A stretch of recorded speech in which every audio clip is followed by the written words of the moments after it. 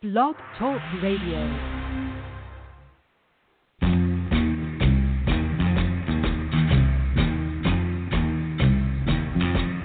The beat goes on, the beat goes on. Drums keep pounding a rhythm to the brain.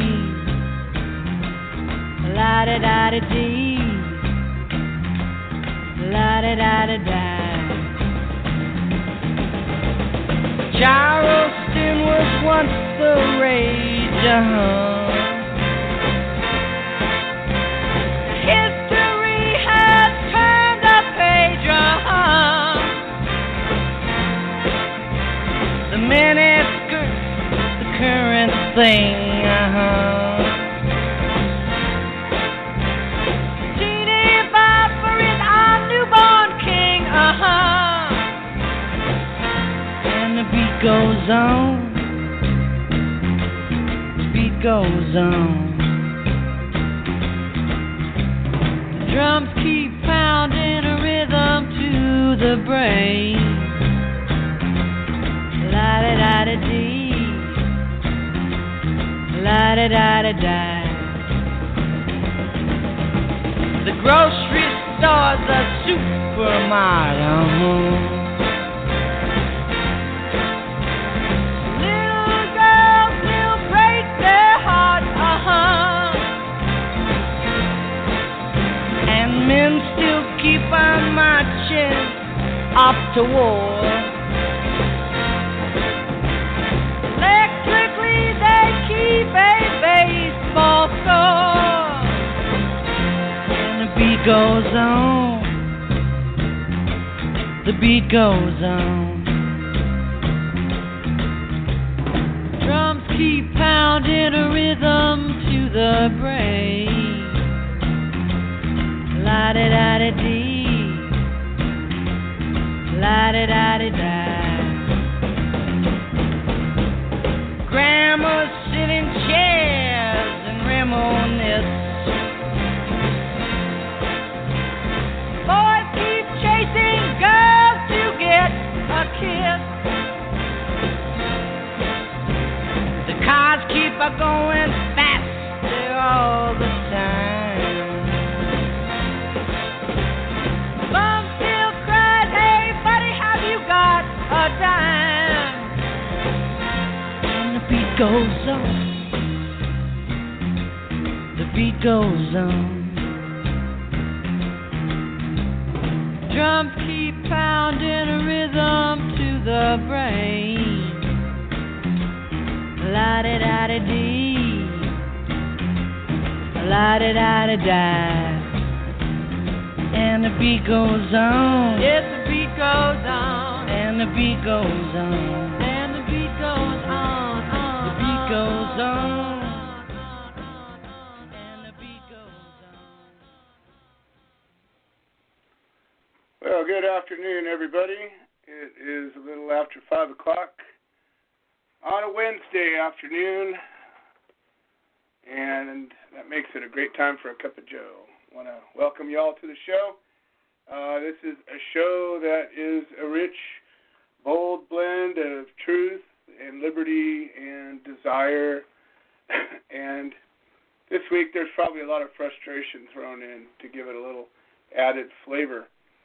I want to preface the show by saying how grateful I am to everybody who has helped raise up anybody who's been willing to fight for liberty, theirs or somebody else's, be it cannabis liberty or be it any other liberty. I also am very grateful for everybody who has helped make the Human Solution International the unique and amazing organization that it is. I firmly believe, no, I don't believe, I know with every fiber of my being that there are larger organizations out there. There are organizations that are more funded out there. But I can tell you this, there is not an organization out there that is here for the purpose of defending and supporting civil rights that has more heart than the human solution. To my knowledge, there has not been an effective 501c3 organization that has operated for nearly 10 years now. In a few short months, we will hit our 10-year anniversary. As an all-volunteer organization, we've never paid 1 cent of salary to any worker for any reason at all. Every nickel that we've ever raised for this organization has gone to the causes that we support, and there isn't any other group that does that. The people that have come into our world sometimes have come in for a reason, sometimes for a season, and there's a very small but precious seems to be here for a lifetime.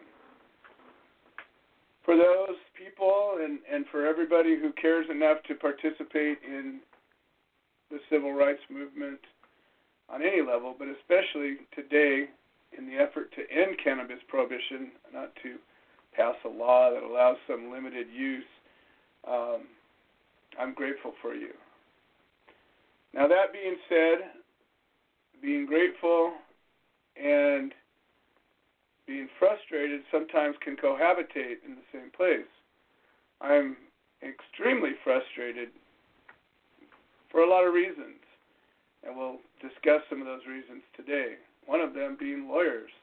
We're going to talk about lawyers today, and I will paint with some broad brushes, and I will leave a place for there to be exceptions. But when we're talking about the truth, one of the initial truths that I want to get into is there's two sides to every story. Without darkness, there can be no light. Without light, there can be no darkness. So we understand these things, hopefully at least a little bit. We're not all made out of the same stuff. Most people don't have the grit that it takes to live outside of your comfort zone. I recognize that. It's very difficult to do what you say. It's very difficult to live up to your word. It's very difficult to show up for things that are not rewarding immediately. This is things that are humanity issues. So on the one side, we have a reality that says we paint our own picture. We look at it through our own lens. We can see the light or the darkness in any situation. And we have some amazing members of our organization that are just blessed with the ability to see the light. But by the same token, if you ignore the darkness, in some ways you eliminate its power. In other ways, you allow it to thrive unmolested. You allow it to breed and do its workings because it has its own life. And if you've worked with people that are full of darkness, you'll know that. And if you leave them unattended, they will breed, and they will grow, and they will do things that will not help. So this show is a combination of all of these things. A lot of times when we look at the truth for what it is, the raw truth, we will open up wounds. We will expose things that people don't like to be exposed. We will make a place that may be very uncomfortable for many of you. I recognize that. But one of the things that I want to get into is time. We all have 24 hours of every day. We don't know how many days we have left. Nobody does. Unless you decide to take your own life, then I guess you would control that. But short of that, we're all even in that. It doesn't matter if you are illiterate or if you have multiple PhDs. It doesn't matter if you are barely able to walk or if you're an Olympian athlete. It doesn't matter whether you're clumsy or a ballet expert, whatever the hell that would be.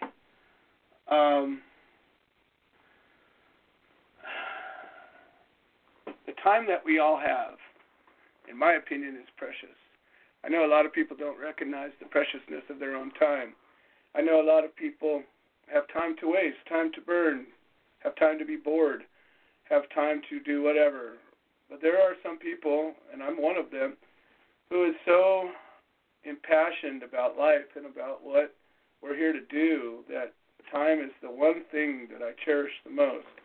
And I witness people all the time that just refuse to place value on time, and that's a frustration that I have. I'm going to implore everybody to recognize the value of your time. You don't know how many hours you have left, and frankly, you control what you do with those hours. That's the thing you do have power over. So this show I consider to be a value. So much of a value that I donate 2 hours of my time, probably three hours total, in order to make this show happen. And I don't do it lightly. I don't do it because I don't have anything else to do. I do it because I watch this show bring life to people's ability to fight. I watch this show have the ability to inspire people. I watch this show give a voice to people who have no voice. I watch this show have a value all by itself. And part of the value of the show is my ability to bring it together and have conversation like this. Hopefully my voice does better this week than last week. It seems like it's not doing great, but it feels stronger than it did last week. Hopefully I get some hot lemonade coming my way. And, of course, I do have a cup of Joe to keep it wet. I want everybody to realize, whoever's listening to this show and people in the future, that the world we live in today really cares about what you did today. They don't really remember what you did yesterday, as a rule. I mean, I'm painting with very broad strokes today. So please, everybody who's raising your hand going, but wait, of course there's exceptions to what I'm saying. I'm painting with a very broad brush on purpose. I'm here to make some points that are truths the way I see them, and I welcome everybody to join the show. If you have a dissenting opinion, or if you agree, I suppose you can call in too. But what makes this show important is you. And not often enough do I get people call in and disagree. I don't know, maybe I'm right all the time. I doubt it. I don't know anybody who is. But if you have something to say, you will have a voice. I've let every single person who wants to talk on this show talk. And I'll let a show go long to allow you to talk. And all you got to do is pick up your phone and dial 646-929-2495.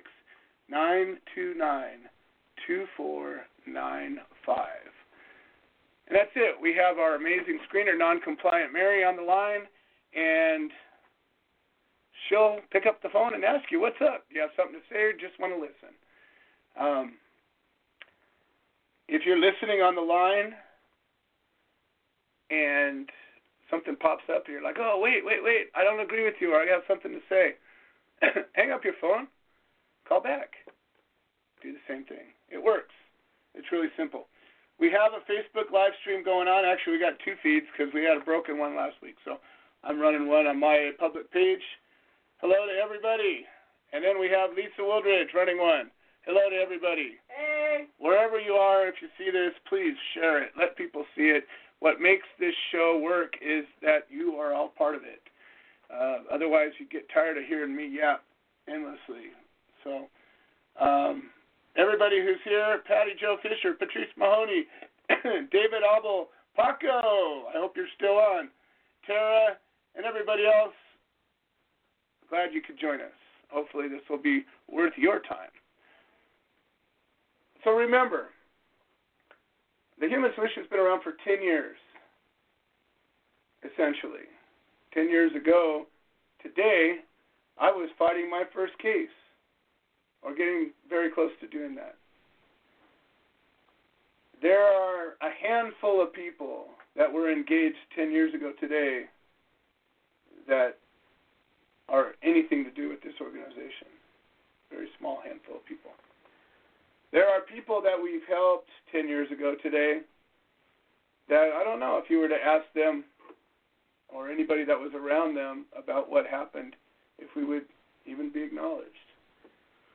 To anybody who wants to help end prohibition, to anybody who really in their heart is moved to act, to be part of the human solution or to help anybody fight a case or to educate people about this medicine or about freedoms and liberties and rights, I want to urge you to separate yourself from your ego, because your ego is not likely to be stroked. You are likely to work really hard and get forgotten about. You are likely to be criticized for things that you do. If these things are happening, stay strong, because what will happen is you will make a difference. And every once in a while, the universe will tap you on the shoulder and somebody will come up to you and say, you know what, that thing you did, that thing you said, it changed my life. It changed my world. There will be a time where you're in court looking across the room at the defendant. They'll look at you with a look in their eyes that is indescribable. Those things will happen. And if they happen once, it's worth it. If you do an action that helps one person raise themselves up, it's all worth it.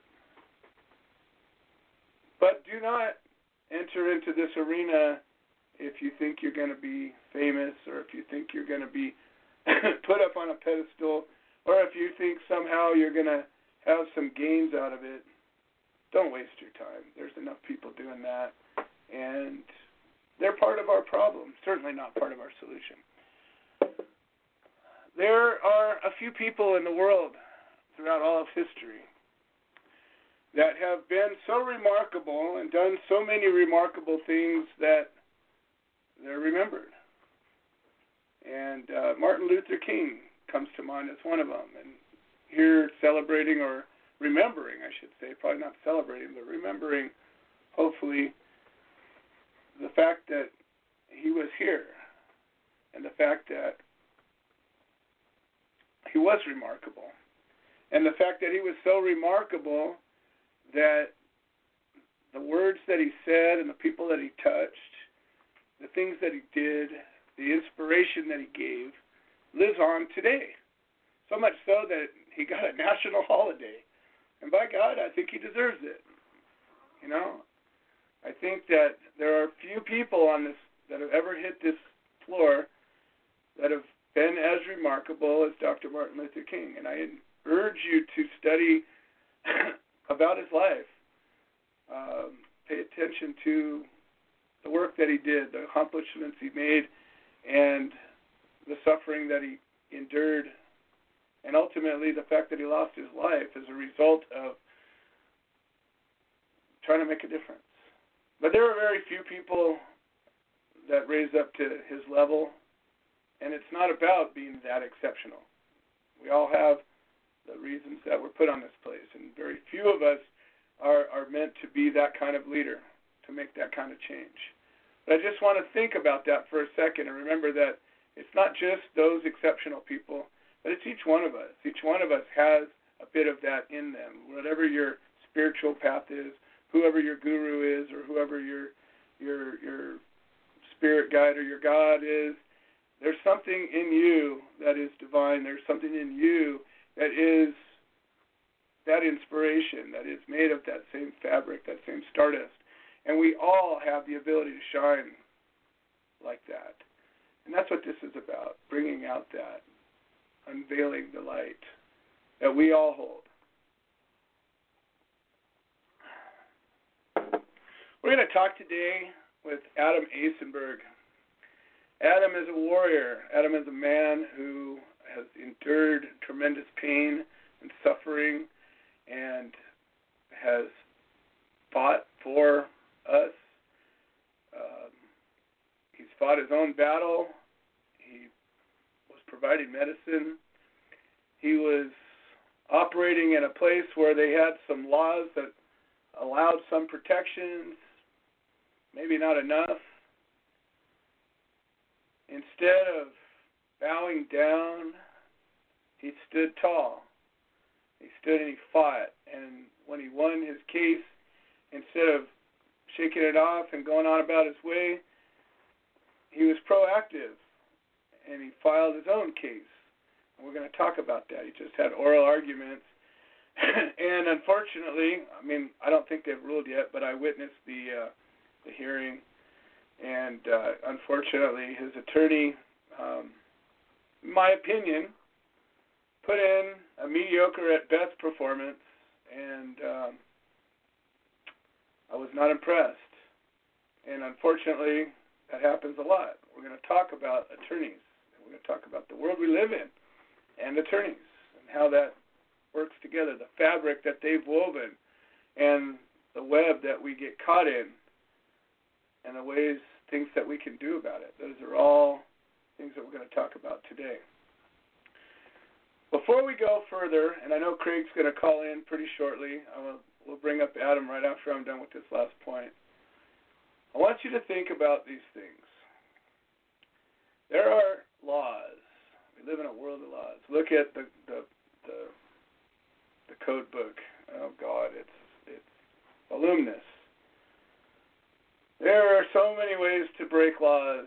It's so difficult to be a legal person these days because there's laws about everything, and if you are going to follow every one of them to the T, you're going to be a fairly dull person, in my opinion. I want you to think about laws and about the history of laws, and I want you to think about the differences between laws that get broken and laws that don't get broken. Okay? When I talk about cannabis laws and I talk about right and wrong and jury nullification and all of this stuff, I'm talking about a very specific type of point. And that very specific type of point has to do with right and wrong, not about legal and not legal. And we'll talk more about legal and not legal as time goes on. But about the laws themselves. So if you think about certain laws that aren't broken, because they can't be, those are legal issues. Okay? So if you want to talk about things that need to change a law in order to happen, there are some of those things. There was a time when women were not allowed to vote. Well, guess what? They couldn't break that law. They couldn't just vote. They weren't allowed to. So there was no way to be a black market voter. It didn't exist. It did not happen. The only way possible for women to be allowed to vote was they had to change the law. That's it. There was a time very recently where gays couldn't get married. You just couldn't do it because there was no marriage. All right? And then one by one, a state broke open that, and in that state, a marriage could happen. But you couldn't have a marriage that was legally accepted and all the rights and privilege hereforth because it wasn't legal. So it didn't matter how much you loved each other, how much you cared about each other, how long you lived together, how many kids you had together, whatever. It didn't matter. Property owning, all that stuff. None of that mattered because it wasn't legal to be married until the law was changed. But there are a lot of laws, and I could go on. Mixed races, being married, and even hell, being together, all the Jim Crow laws, all this kind of stuff. There was all kinds of horrible laws that gave people or kept people from having rights, and they did not have those rights until those laws changed. It just couldn't happen because they were legal issues. Okay? there are all kinds of laws that have never been followed. Never. Not once. And every prohibition law, when alcohol was prohibited, it wasn't followed. There was always somebody breaking that law, no matter what. Didn't matter what the penalty was. Could have been under penalty of death, and people would have kept drinking, and people would have kept making booze. There's no way you could legislate that away. Cannabis prohibition, same thing. Doesn't matter what the penalty is. We have people serving life in prison today. Some of them knew what they were doing, put them at risk of that, and they did it anyways. This is a bad law. Bad law. And it's not something that can be legislated. You cannot legislate away a person's right to consume anything. Can't do it. Much as we try, we can't. So when we talk about legalizing and taxing and regulating, I say, by what authority? You can't take it away from us. You don't own it. It's not yours. You do, you try. Most of us are fooled into it. But it's not yours to take. So I want to think about those things and the types of laws that people will break, no matter what. You go on about any of those personal, behind-the-doors kind of laws, you just can't legislate that stuff. It would never happen. It would never happen. So when we talk about jury nullification and judging a law as well as the evidence put before you, think about these things. Is this a law that can actually legitimize something or not? You can't. You can make that decision. On that note, I do want to make a point. I want to apologize on behalf of the Human Solution and all of our members. Last week, I mentioned that Kirsten Tynan from the Fully Informed Jury Association was coming to town, and I pledged that we would have a location for an event on the 7th, which is this Friday. And I put it out there, and I talked about it, and nobody came forth, so we dropped the ball. And, of course, I made the pledge, so I dropped the ball, and I apologize, Kirsten. I just didn't have the way to do it by myself, and I didn't have anybody willing to help. Everybody is so busy trying to get legal. Everybody's so busy trying to jumpstart their business. Everybody's so busy trying to go through the paperwork hoops and get their location and all of this. It's all I hear about all day long. Nobody's worried about ending prohibition. And again, I'm painting with broad strokes. I know there's plenty of people who are outside of that. Plenty of you are listening. Not talking about you, obviously. But everybody that would have, in years past, supported such an event, they're busy doing other things right now. And for that, I'm ashamed. It is what it is, folks. It is what it is. All right. We're going to bring up Adam Asenberg first. Again, Adam is a warrior. I respect people for their actions. I don't so much care about their words unless their words are backed up by their actions. But I've watched Adam since I was fighting my case. We were both fighting our cases together. And he always spoke simply. He always spoke the truth. And he always backed up his words with actions. So I'm going to let Adam kind of tell the story about what's happened, what brought him to here. I know there's people listening to Adam for the first time. And he's got an interesting story. And, there's Craig Cecil. Sorry, Adam. 15 minutes from now, we will bring you up. Craig Cecil calling from federal prison. You will not be charged for this call. Who's calling from? Craig Cecil. An inmate at a federal prison. This call is being recorded and is subject to monitoring. Hang up to decline the call or to accept. Craig Cecil, how are you doing today? Hello, Joe. It's dusk here in Terre Haute, Indiana, and it's cool outside. It's in the 30s out there right now, and it's supposed to be the 20s overnight, so we're a little bit chilly for spring. Must be all that global warming. Yeah, it doesn't seem to be hitting here in Indiana yet. Well, all I know is things are what they are, and the news paints a picture, and looking outside your door sometimes paints a different picture. So tell me what's going on in Terre Haute this week. Well, the prison has been fairly quiet, which is good.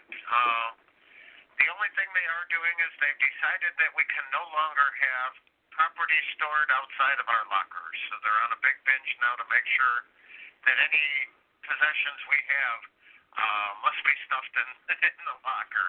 So a lot of guys are resisting. A lot of people are mad. A lot of people are, having to downsize. So people are a little angry about that. But how big is your locker? Pardon? How big is your locker? It's not very big. Everybody has one locker. The locker's about 3 foot tall, about 2 foot wide, and about 12 inches deep. And in that you can store all of your worldly possessions. That is correct. That is the expectation. Believe it or not, you get fairly good at it. Yeah, you'd be surprised what you can get in there. Wow. Well, I hope you're not a 15 years of practice. I hope you're not a collector of books or stuffed animals. No, I'm not. Let's call it from a federal prison. But the only thing I have noticed about the news here recently is even the president makes a lot of mention about prisoners and prisoners getting jobs and employers looking more and more to prisoners because they're having trouble finding people to fill jobs and all that. And there's even some talk about prison reform that, is hitting the mainstream news. So hopefully, there's a few people out there that are, that have remembered us. I mean, I'm sure a billboard will go a long ways towards that as well. Well, it's interesting. We've been working hard trying to get this billboard thing going on, but I have yet still to have an owner of any cannabis business step forward and even engage a conversation with me. First of all, what we've decided we're going to do is, with the money that we have pledged for one billboard, we've decided to get some car magnets and spend some money on that. But the other thing we found out is that you can create a banner, a big vinyl billboard size, and you can put it on a private property, like hang it on a truck trailer that's facing the freeway, as long as it's not touching the ground and it's on private property and the property owner's okay with it, that we can legally post a sign that way. And now, for the cost of printing the vinyl, it looks like we're going to be able to do it, and we have a couple of locations already sort of working their way through that are fairly visible, and it's a doable thing now. It looks like we're heading down the direction. I wish we'd get more support from even one of the legal, quote-unquote, cannabis businesses, but not one has stepped up yet. Wow, I'm surprised. And there is those groups that are, trying to put together seed money and all that for marijuana enterprises and that. And it just surprises me that they're only interested in making money, I suppose, huh? Well, we try to address that by giving them some space. If you're going to have an ad and it has a message and your business is shown as a sponsor, you get an ad out of that donation. I would still think that might be desirable, but I'm not very good at marketing, and maybe that's part of the problem. I'm hoping that some of our more marketing savvy folks can help get this message up and out there so we can really get these rolling. We've got, between you and Lance Glore, Aaron Sandusky, and a few of the other prisoners that we have personal relationships with, I want to get your name out there. I want it to be something that we can take a picture of it and send it to you, and you can see the actual boots-on-the-ground work that's being done, not only on your behalf, of course, but on the behalf of everybody who's locked up for a nonviolent drug offense. Thank you, and I think that is something that people are missing. You know, so many people, if you ask them now, you know, oh, marijuana's legal. I know. Well, then there's people like me that say, well, what about me? Yeah. How's that working out for you, Craig? Here I watch, you know, all these large grow operations on TV with, you know, different network cameras going through them, and Oh yeah. in my criminal case, I've never seen anything, you know, as immense as that. I have toured a number of legal facilities, and I just shake my head, and I think to myself, how dare you on some level, because, you know, I support everybody doing everything. Be free, get fruitful and multiply, make a bunch of money. I don't give a damn about that part of it. But let's fix the problem first. You know, let's take some of our resources and make it so this can't happen again. Every single person that is holding on to a marijuana license, a cannabis license of any kind, is at risk of being you. And they just don't get it. It's, yeah. And like my other surprise is I would think there would be so much leverage by the vets that, you know, that so many of them are suffering from all the different forms of PTSD and, you know, from all the different injuries they've, you know, sustained in the different wars. And so many of them benefit from the cannabis or cannabinoid therapies, but they can't prescribe them. But they, you know, actually get in trouble sometimes for using them. Oh, yeah. But instead they give them, you know, horrible prescription drugs with all kinds of side effects and with all kinds of long-term effects even, you know. I have a list of stories I could tell you. When you get out and you and I have a chance to sit around a lake somewhere and This call is from a federal prison. while away some hours trying to catch some fish, I can tell you so many stories about people that have relieved themselves of pharmaceutical nightmares using this plant. And, you know, I've challenged the world to come on this show and explain to me, why does this plant need to be regulated? People talk about, what about the children? And I say, yeah, if the children had access to this, there'd be a whole lot less problems. I'm not saying be stupid about it. I'm saying not one child has ever died from cannabis in the history of man. Why are you so afraid? I just want to know. I mean, and the benefits have been demonstrated over and over again. And they're acknowledged. I think I told you about a year ago, somebody very close to me was in the hospital undergoing chemo and other cancer treatments and was caught in a VA hospital smoking a joint. Wow. They came in, they gave him a ticket, he paid a $25 fine, and that was the end of it. I mean, they didn't throw him out of the hospital. They weren't even mad at him. They're just like, this is against our policy, and, you know, we're sorry we got to do it. Wow. That's just, you know, that's just a whole another layer of ridiculous thrown on top of the heinous, you know, problem that it is. You know, it's just, it's so far removed from common sense. It's so far removed from logic and reason, and yet the world is more and more immersed in it, and more people have some kind of quasi-knowledge about it. And yet we still have these conversations about it must be tightly regulated, it must be, you know, controlled, it must be taxed, it must be this, that, and the other thing. And once again, you know, if you look at it, part of what the show's going to be about today is about lawyers. And unfortunately, I don't have a very high regard for lawyers. I wish I did. But if you look at lawyers and you look at policies and you look at politicians and you look that there's a bit of a common thread.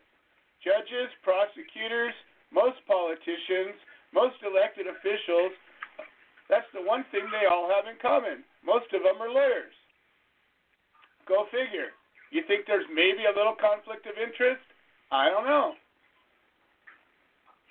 Well, I've seen that, you know, recently in my own criminal matter is that the two lawyers went, you know, way over the top into, misconduct by going into court and saying I agreed to a deal which would knock me out of consideration for clemency from President Obama, and they said I agreed to this. They stood in court and swore to it and all that. And what happened when they got caught, when I found out about it and they got caught and they finally had to admit they were lying? The judge covers for them. We don't want them to get in trouble. Well, and yes, we do. Yes, we do. Yes, we do.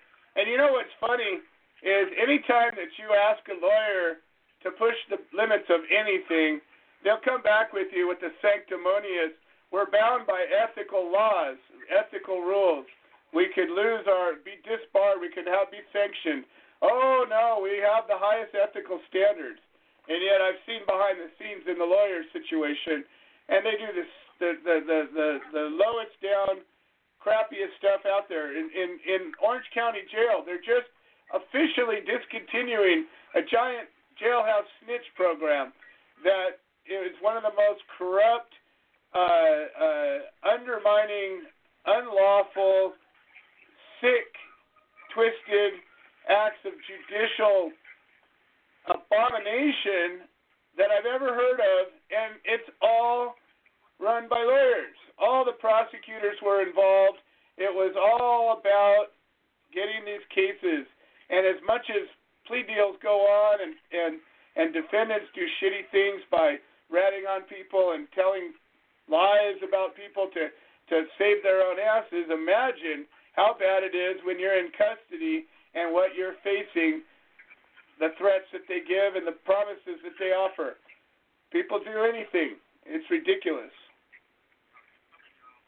And we just seen in the news that there was that, I don't know, I would liken it to a slush fund in our U.S. Congress, but a fund of taxpayer money to pay off people that were complaining about being sexually harassed by our congressman.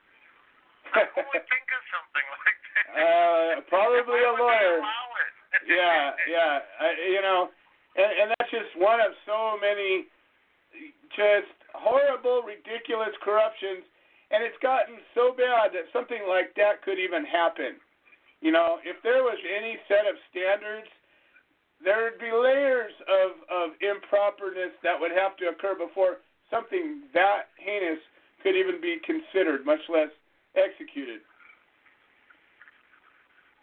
Yeah, that's just beyond the pale, and so many people just accepted it, saying, yeah, well, maybe we got to stop that.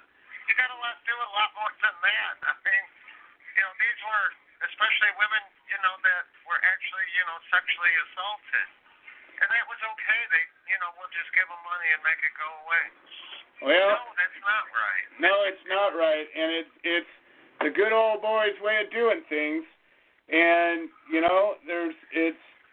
it's interesting. I hope we're at the anniversary of Martin Luther King's assassination, and at that time there was big change happening, and it was big change that was necessary to happen. And I just can't help but think in a broader way, because the corruption now affects everybody in so many ways. I can't help but think that maybe it's time for another revolution like that, where the people actually get engaged and involved. I hope so. Craig, that's your first beep already. I'm going to turn the floor to you. Okay. My biggest hope for the week is as you know, I had all that trouble with the wacky dentist here that attacked me and all that.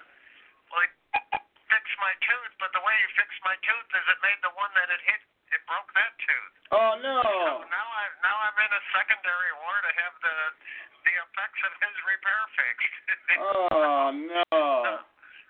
So hopefully this will work out a lot smoother than my last go around with the dentist. So please wish me luck in that. What should be a simple ordeal. I certainly will.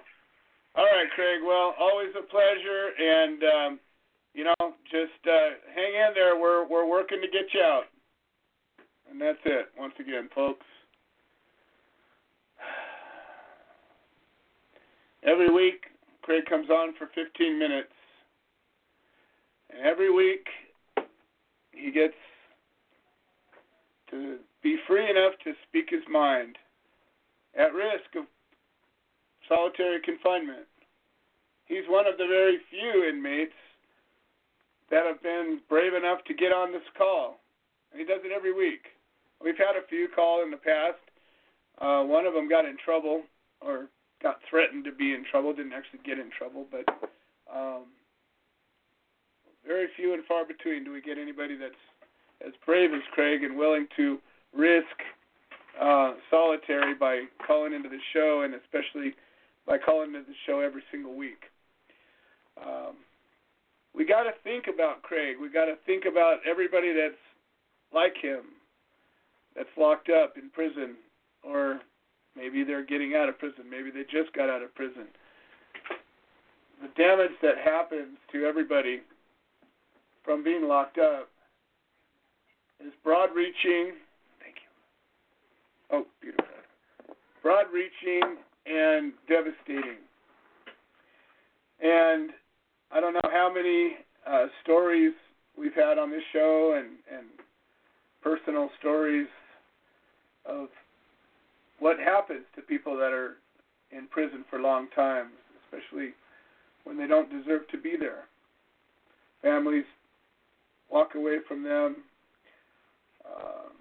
Stories get told that aren't true. Life's work gets stomped into the ground, erased. You become a nothing. You become a nobody. Relationships with family fade, sometimes sour. Personal relationships disappear. The connection, that human connection, it's really hard to keep it together. Really hard to keep it together when you don't have the freedom of any kind to communicate. You know, Craig talks about all of his worldly possessions in a 2-foot by 3-foot by 1-foot box. And I look around one room in my house, and I say to myself, I couldn't do it. I don't know how I would downsize to that place. And I think about the fact that Craig's son passed away while he was locked up, and he couldn't do anything about it, being powerless. I know of many people whose wives have left them, whose kids won't talk to them, family and friends turn tail and run. And many of them are guilty of something that today you can get a license to do. It doesn't make sense, folks. It doesn't make sense. All right, we're going to go back to Adam. Adam, I've given you your intro. Hopefully everybody remembers. Adam's been a friend of the show. He's a chapter coordinator of our Spokane, Washington chapter, and he's a warrior. Adam Asenberg, welcome to the show. How are you doing today? I'm doing great, Joe. It's great to hear you again. Well, you know, I have this affliction of verbosity, so I'll likely not stop talking until or unless my voice gives out. Well, that's terrific. You know, one thing you didn't mention was the fact that in between these lawsuits and my criminal trial, after I won my criminal trial, I also went ahead and slapped him in the face by running for sheriff and getting a little over 2,000 votes. You're right. You're right, and I stand corrected. And I knew that, and I apologize. I should have brought that up, but that's why I wanted you to tell the story, because you can tell it so much better. Well, I'll tell you, I totally agree with you about my lawyer being mediocre that day. He decided to really push everything on the First Amendment issue about the county commissioner threatening to have the sheriff arrest me that I was complaining about if I spoke at a county commissioner's meeting. The one thing I really wanted him to bring up, which he never, in Washington State, when I was raided, we had a little RCW clause that stated that medical cannabis patients that were providing to other patients would not be prosecuted. And why that was never raised is totally amazing to me, because that would have proved right there that the warrant was clearly invalid, which would clearly show that the rest of my case should have been won. Well, you know, I watched the hearing, and again, I didn't have the briefs in front of me. I didn't see what had been filed. I didn't see when people are dealing in the appellate court level, it's not like criminal court or civil court. What they do is the appellant will file an opening brief, and that will lay the substance of their case. And then the respondent will file a response, and then the appellant gets to file a final response. And all of this takes time. It takes, in my case, it took over 2 years. And then once all of the briefs have been filed that outlay the facts of the case, then there's what they call oral arguments. And there's differences to this, but typically there's a panel of 3 judges that sits in a circuit of the appellate court, and of course they have time to review the briefs prior to the oral arguments, and then both sides get a certain amount of time to argue their points.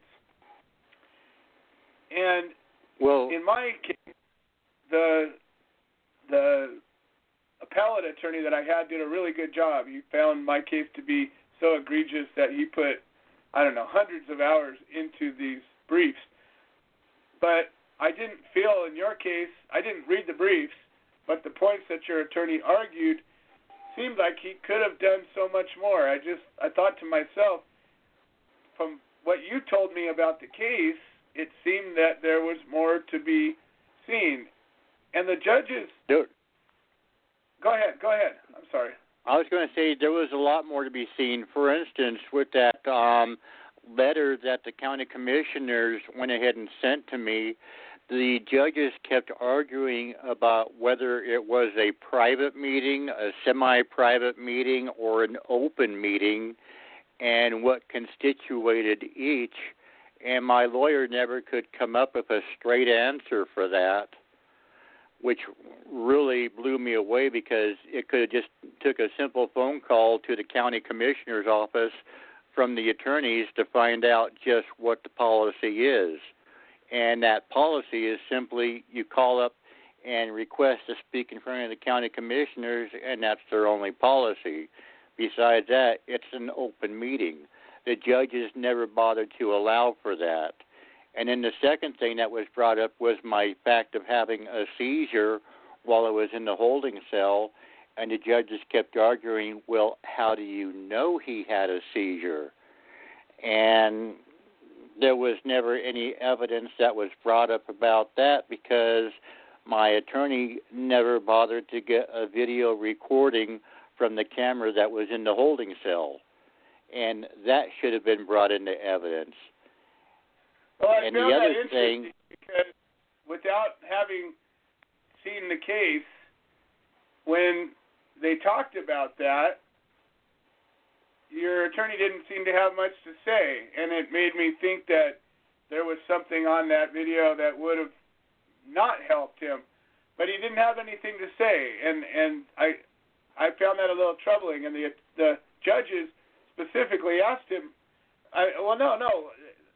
Because he didn't lay that out in his brief, they cautioned him about discussing something that hadn't been addressed, is how they dealt with it. But it was clear that there was some evidence that certainly wasn't brought into this. Yes, which he should have filed, which never got filed, unfortunately. And then the final issue, like I say, is the fact of whether or not the judge, when they created the warrant, had all the facts when they created the warrant. And they kept raising the fact, well, that I had a website advocating medical marijuana. I had a website advocating that I was a medical cannabis dispenser to other patients, and they never bothered to bring that up to the judge when they created the warrant. And as I say, we had that little RCW clause at the time that said that patients and providers would not be prosecuted, and that is why I feel that should have been a really important part of my case that was raised that never was. Well, I'm assuming they haven't issued their ruling yet? No, they have not issued a ruling, and I will go ahead, if you send me your email address, I'll send you a copy of all the briefs in the case and stuff so you can look at it, and we can do another show once the determination is brought in. Yeah, I would love to do that, because without seeing that, it's hard. All I have to go on is what I saw in about maybe 15, 20-minute hearing. And, there was their side was arguing the validity of this warrant, and that was the gist of what they had to argue. And when it got brought forth, the one judge, the judges didn't seem to be friendly to you particularly, but what I found, and this is what's fucked up, pardon my French, but the appellate court isn't so much concerned with what's right and wrong. The appellate court is concerned with what is the rule. What is the state of the law that specifically allows this to happen or not happen? That's the only thing the appellate court really cares about is, was the law being followed, and were you given due process, or were you denied due process?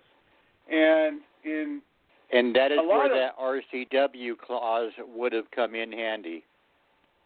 Right, and that's where, if your attorney had clarified that in their briefs, I think that it would have been maybe a different outcome. I have to wonder how much time and energy your attorney put into those briefs, because there's not like a really quick timeline on this. They give them, a good month from one point to the next or more, and there's always continuances. In my case, like I said, it went on 2 years. So there was plenty of time for everybody to get their game right, and yet, things were missing. Your attorney didn't seem prepared when he was speaking. He didn't seem like he had all of the answers at his fingertips, and that was concerning to me. I was embarrassed for him, and I doubt if he was, but I was, I'm glad I didn't pay the man. That's all I can say. Well, I'm just glad that he did it pro bono to where I'm not paying him either. Right. Unfortunately, sometimes you get what you pay for. Well, unfortunately. I know that there's still an opportunity to move this forward to the Supreme Court if it's denied at the appellate court. I don't know how that process works. I know that if it does go to the Supreme Court, sometimes there is a place for what they call an amicus curiae, which is a friend of the court brief that an organization like ours can provide. We put forth one amicus brief to an inmate in a state case, and I don't know if it had an impact or not, but it's something we can do sometimes. So keep that in mind. I don't know if we could have submitted one at the appellate level. I think you can, but again, I don't know these things. I'm not an attorney. I should probably get a little better versed. You do pretty good, Joe, for what you do. Well, it's funny. I've probably sat in more courtrooms than some attorneys have, and yet, I watch time after time. Every time somebody comes in and wants to defend themselves in court, they get hammered because they didn't learn the rules of evidence. They didn't learn the rules of introducing things and how to specifically navigate the courtroom. And because of that, they get beat to shit every time, with very few exceptions. I wish it wasn't that way. I don't think the court system by the founders was designed to be that way, but it's become that way for sure. So what's your next step, Adam? I know you got to wait for their ruling before anything can happen, but where are you at, with your whole progress as an advocate? Well, what I've got going now is I'm getting ready to start an organization of medical cannabis patients throughout the state of Washington to come together and talk to their legislators and congressmen and talk about how I-502, the recreational marijuana program, has turned around and hurt patients in many ways that they never did recognize that were going to happen. And hopefully in the next election cycle in 2019, we can get some of these laws changed to help medical patients a little bit better. Well, I think that's a good idea, and I think that, anything that can further the conversation. George Martorano comes on the show, and one of his messages is always we have to keep the conversation going. We have to talk to people about this. We have to keep it going. Our only weapon that we have to end prohibition is the truth. That's the only weapon we have. And yet it's... Well, the only other thing we're going to do to end prohibition, Joe, if you don't mind me interrupting, is to go ahead and say that we need to end this at the federal level. I totally agree. That's the place that it's being prohibited. So certainly that's where it needs to be unprohibited. So I totally agree. I think either it needs to be ended at the federal level or it needs to be ended at the civil level, where people just need to stop convicting. People just need to stand up and be as pissed off as when somebody shoots a gun in an inappropriate way. People should be just as pissed off when somebody gets arrested for a plant in an inappropriate way. And well, see, that's the problem, Joe. Joe, that's the problem, because even trying to end it civilly by doing jury nullification, the issue is that a lot of people at the federal level especially never get to the point to where they are able to have a jury hearing. A lot of times it's decided by these federal judges that do not care about medical cannabis or recreational cannabis. All they care about is their little private war at the federal level. Well, I totally agree. And yet I think that if there was a civil outrage and there was jurors that were defying the instructions of the judges, it would make the news. And if it became a drumbeat, if it became a mantra, if it became a united voice, it would reach the legislators, and they would make the change because we would be speaking with one voice. I know it's a tough thing because it's too big for most people to put their heads around, but the truth is we could do it. We could do it without a single law being changed. They would change it because they knew it was time. It wouldn't be acceptable anymore. And it's a way that I'm never going to give up on. It's our grassroots potential. It's not going to happen even if the law changes. As you know, in many states where they pass laws, there are judges and sheriffs and lawmakers that simply don't agree with it, and they don't enforce it. They don't allow for it, as you are a victim of. This case right here, it should be cut and dry. The law said they're not supposed to go after you. They shouldn't have gone after you. They did. They should have paid the price for it. But no, you're through the appellate court now into potentially the Supreme Court to get that thing that lawfully should have been yours. So I think that there's a lot to be said about changing laws. Of course, I'm not opposed to changing laws by any means, but I just think that if we all just stood up and raised our hands, if we all just started talking, if we all just had this conversation, and if we all just stopped saying guilty, if we ever said on that jury and there was cannabis and a nonviolent crime being brought into this, I think we would make changes. I think we would. Well, we would, but we've lost a lot of people since recreational cannabis has come around to a lot of different states. because people think, well, I can go to a recreational store. It's legal now for me to get this, so what's the big deal? That's why a lot of your I-502 stores are just caring about themselves.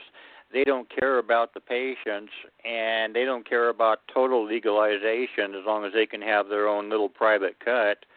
And if it was more legal, they would go ahead and lose a lot of their business, so they're going to just care about themselves and not about the movement or anything else. Well, you hit the nail on the head, and I have issued an invitation. I don't want to call it a challenge because I don't want to be adversarial, but I've issued an invitation to any owner of any licensed cannabis business to come on this show and either talk to me about what you're doing to help end prohibition, or get educated about what you can do to end prohibition, or tell me why you're not doing anything to end prohibition. And this is the second week of my ongoing invitation, and I haven't got a single taker. Not one owner of one cannabis business is willing not only to help, because we have ways to help. We have a number of ways to help.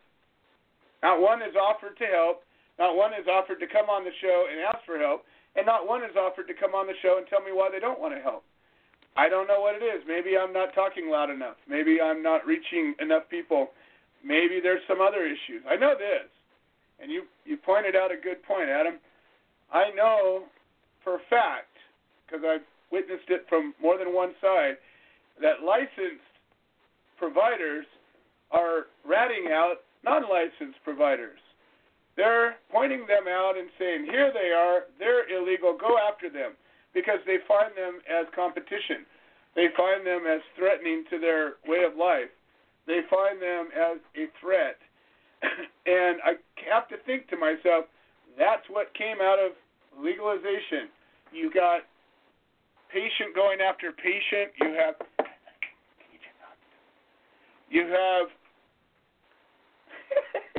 okay, go. No problem. Anyway, sorry. You have people that used to stand united in a front now attacking each other because they're fighting over nickels and dimes. And you still have people that are dying from situations, cancers, and other diseases that they don't have to die from.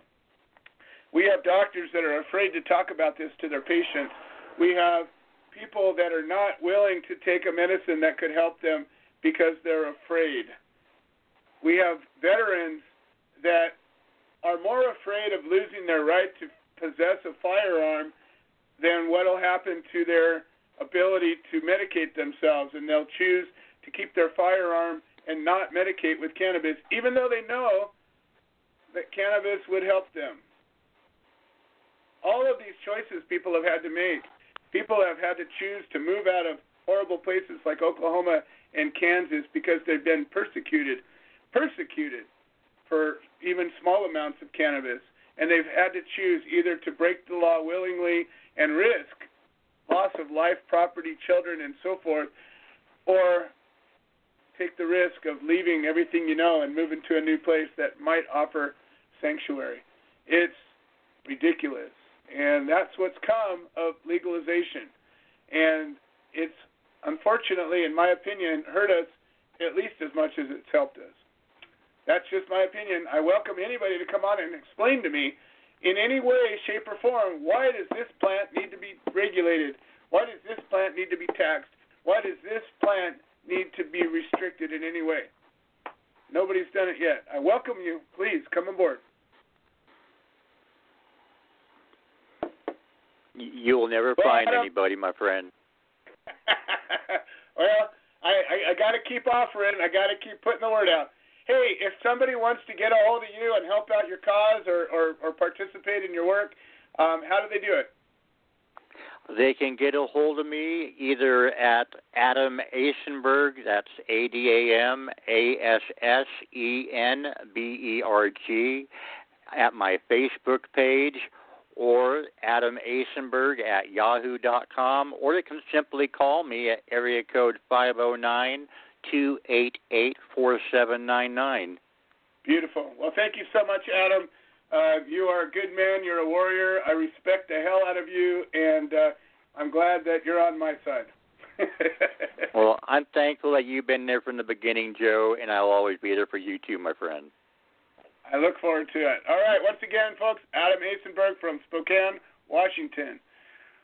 All right, so we've got a topic that we're going to get into about attorneys.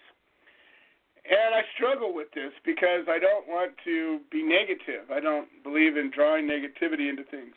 But sometimes you got to call a spade a spade. Sometimes you got to say what's real, say what's happening. And so as much as I open the show up with gratitude, and I have a heart full of gratitude, I am here free in some part because of work that an attorney did. We're going to talk about the broad strokes of why do attorneys suck. I'm sorry. If you're an attorney and you don't suck, call in. Explain to me why you don't. There's a few. Again, I have had attorneys on the show that I respect that I wish there were more of, but they're such a small percentage. I want to bring up another point, though, before I jump into the attorney pit. It has to do with the way we think. It has to do with priorities. It has to do with what pisses us off. And why don't we be honest about things?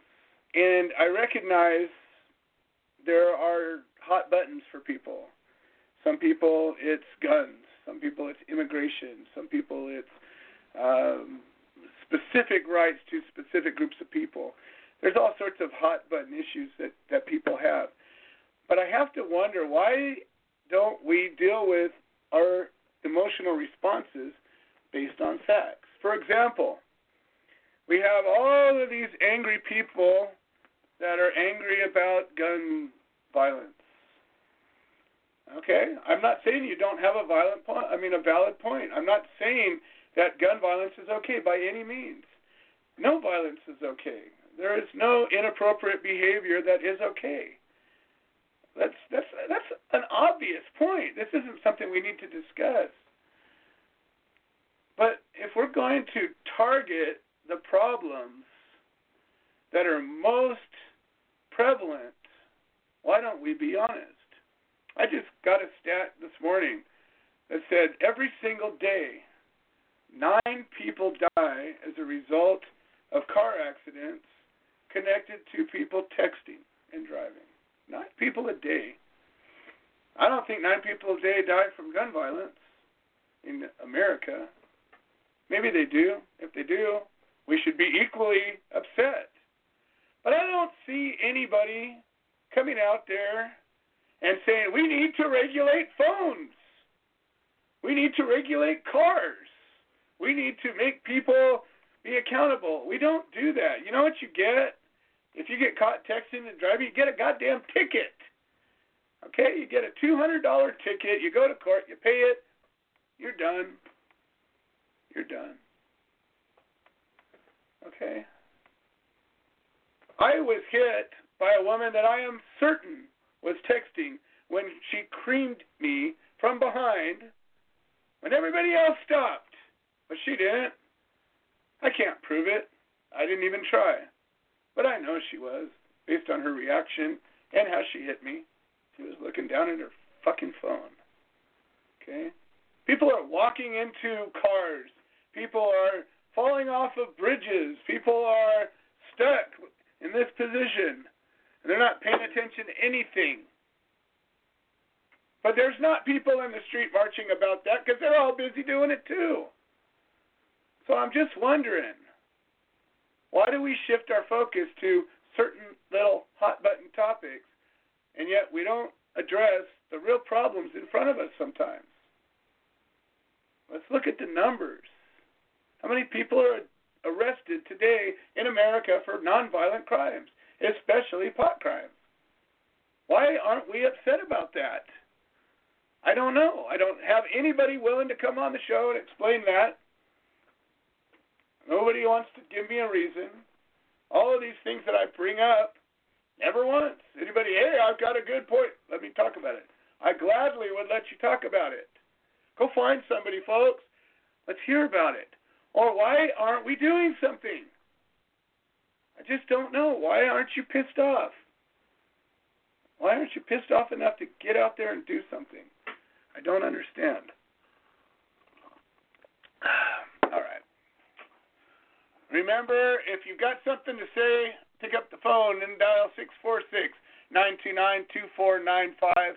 This show is brought to you by The Human Solution and the Coffee Party Radio Network. And I'm very grateful, again, to the Coffee Party for giving us a place to put this show and giving us a place to make this thing happen. I think it's a magical thing we do. I think it's an important thing we do. And I think that the more of you participate, the better it is.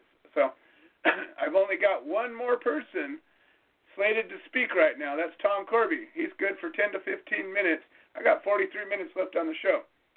So I'm going to do my rant about lawyers. We'll see how far that goes. And I'm going to give Tom Corby a chance to speak. And if George Martorano calls in, I know his mom has been very ill, and I don't know if he's going to be able to join us right now. Hopefully she's doing better. But we may cut it short today. So lawyers, if you stop and you think about lawyers, and you stop and you think about justice, and if you've ever spent time in court, and if you've ever dealt with the justice system, you will see some similarities. There are certain types of minds that can associate things and see connections and see things in ways that other people can't. If you have that kind of ability, look at the way our government is set up. Look at how the rule of law is set up. Look at how our justice system is set up. Look at how our judicial system, our penal system, look at how all of these systems that affect citizens in such a dramatic way are set up. And ask yourself, what is the common thread? Lawyers. I have had experiences with lawyers that were amazing. I had a lawyer that was willing to take my case for a very reasonable amount of $10,000. At the time, I was willing to raise that money. He was willing to take payments. Now, when they arrested me, they took all my money, so I didn't have any. But I paid him what I could every week. I lived poor, but I paid the lawyer. And that lawyer took that $10,000 and made appearances to Riverside County Court for about 9 months. And we filed a couple of motions, and ultimately, as I did a huge amount of work in the case to build it, because I was a defendant, I was the one that was going to go to jail if I lost, he was able to articulate to the judge and to the prosecutor that maybe you guys don't want to take this one, and ultimately they dismissed it, and the judge made an order dismissing my case with prejudice, finding me in full compliance with California law, and I had a printed order that stated as such. And not only that, but he ruled a complete return of my property. Congratulations. Was that worth $10,000? It was to me. Was it really worth $10,000? I don't know. If you work at how many hours did this guy actually work? He got paid probably a lot of money, maybe $1,000 an hour, at least $500 an hour. And yeah, I guess people say they're worth that. Okay. Freedom is a precious thing. It's worth whatever it costs. But unfortunately, if you don't have that kind of money, you're not likely to get that kind of justice. You know, you look at high-profile cases like the O.J. case. Do you think if O.J. didn't have the millions of dollars it cost to hire that dream team that he had, that he would have walked out a free man? Probably not. Probably not. They had a pretty compelling case. But he bought some good justice. There's a number of cases beyond that have been the same. Get a good enough lawyer or set of lawyers, you can win. Sometimes just by them showing up. In my case, So that was my first case. I got dismissed. And then I got raided, and the second case came up. The second case was a little more complicated than the first case. My co-defendant got one lawyer, and I got another. And his lawyer charged him $50,000. $50,000 to represent him in this case. Now, granted, it was a difficult case. It was an 18-day-long trial. My lawyer, same lawyer, only charged me $25,000. Still owe him some money because I couldn't raise $25,000. I paid him, I don't know, I think I came up about $5,000, $6,000 short. So I paid him over $20,000. And I got that before there was any GoFundMe's or stick your damn hand out, hand me money accounts. We worked for it. We put on events, talks. I sold tamales. I went and picked up people's aluminum cans. I mean, we did whatever it took to raise money. We had fundraisers. We had events. We worked hard. We had bingo nights. We had poker nights. We did everything we could think of. And we raised about $20,000 over the course of a year. It wasn't easy. My partner borrowed a bunch of money from his parents and paid his $50,000. You would think with a total of $75,000 put into an attorney fund that you'd have some attorneys on the ball. I mean, on the ball. Motions filed on time. Nobody's late for anything. Everything totally prepared ahead of time. Not anything being done at the last second. No, that's not what happened. My partner's attorney especially was chastised by the judge, I don't know how many times, for showing up late, being disheveled, just not being prepared. She had moments of brilliance. I will obviously give her that. I love her because of some very bold and daring things she did that were successful. She had a part of my spirit in her. My attorney was a good orator. Could he have done better? I don't know. I think he could have. If he was fighting for his mom or if he was fighting for himself, maybe he would have done a better job. At the end, in the process of this, I was denied a medical defense. Just as Adam was supposed to be given a medical defense, I was too. But they denied me. The judge just didn't like this, and he didn't like me, and he didn't want me to be able to present a defense. When that happened, I went to my attorney, what do we do? And my attorney said to me, and I remember this so vividly, as I'm preparing to go into court to fight a peer jury nullification battle because I wasn't going to bow, and at this point I had no defense. My lawyer looked at me and he said, the only thing you can do is file a writ with the appellate court. And I can't do that. It costs $10,000. And you don't have it. And I says, wow, great. Oh, well, I guess we'll just go to battle with nothing. Fortunately, my co-defendant's attorney did that writ. And fortunately, we were able to join it without me having to file my own. And in a series of miracles, the appellate court picked up on a writ prior to a trial and ruled in our favor, gave me that defense.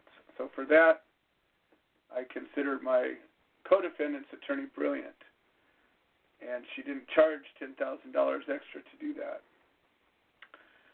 But when everything came down to it, at the end, my attorney took the stand, which has never happened, shouldn't have happened, and put himself in a position where he couldn't, even after we won, mistrial, essentially, after I was convicted, he made it to where he couldn't represent me the second time, even though he knew my case intimately. He was so familiar with my case, he just couldn't do it. Because he couldn't do it for that little money, is what it boiled down to. Now, if I had $100,000, he could have easily done it. But he just couldn't do that. Now, again, he's a good guy in his own right. Done some good things for some people. Represented me in a aluminum can case that was ridiculous, but he made a couple of appearances. Ultimately, they dropped that case. But I watched intimately as these attorneys were ill-prepared. Their motions were never filed on time. They were never ready. They were never on the ball. As if everything counted, if everything mattered. We walk in, Your Honor, we filed everything in a timely fashion. We're ready to argue. Here's all of our points. Here's everything that we need. No, it was never that. And it's never been that in any court I've ever sat in, ever. Okay, and I've sat in a lot of courts. It's never been that. Why aren't lawyers that represent cannabis cases, why don't they care the same way that they would if they were defending themselves? I don't know. I've seen lawyers that are good, that get a little name for themselves, do a little pro bono work, which of course I applaud. But then the pro bono work goes to a point, and then everything after that, $10,000. $10,000. I need a motion for this. No problem. I'll do your motion. $10,000. We need this. $10,000. We need that. $10,000. I just, I can't understand that. Attorneys get a name for themselves. They take on way too many cases. They just are collecting those retainers, one after another after another. They always have time for that initial consultation. Then you try to reach them, they don't answer their phone. I was fortunate. My attorney I could reach, but I've watched, I don't know, how many defendants that we've helped, how many people that we've got. No, they won't answer the phone. Send them emails. Eventually they'll respond, but it's pathetic.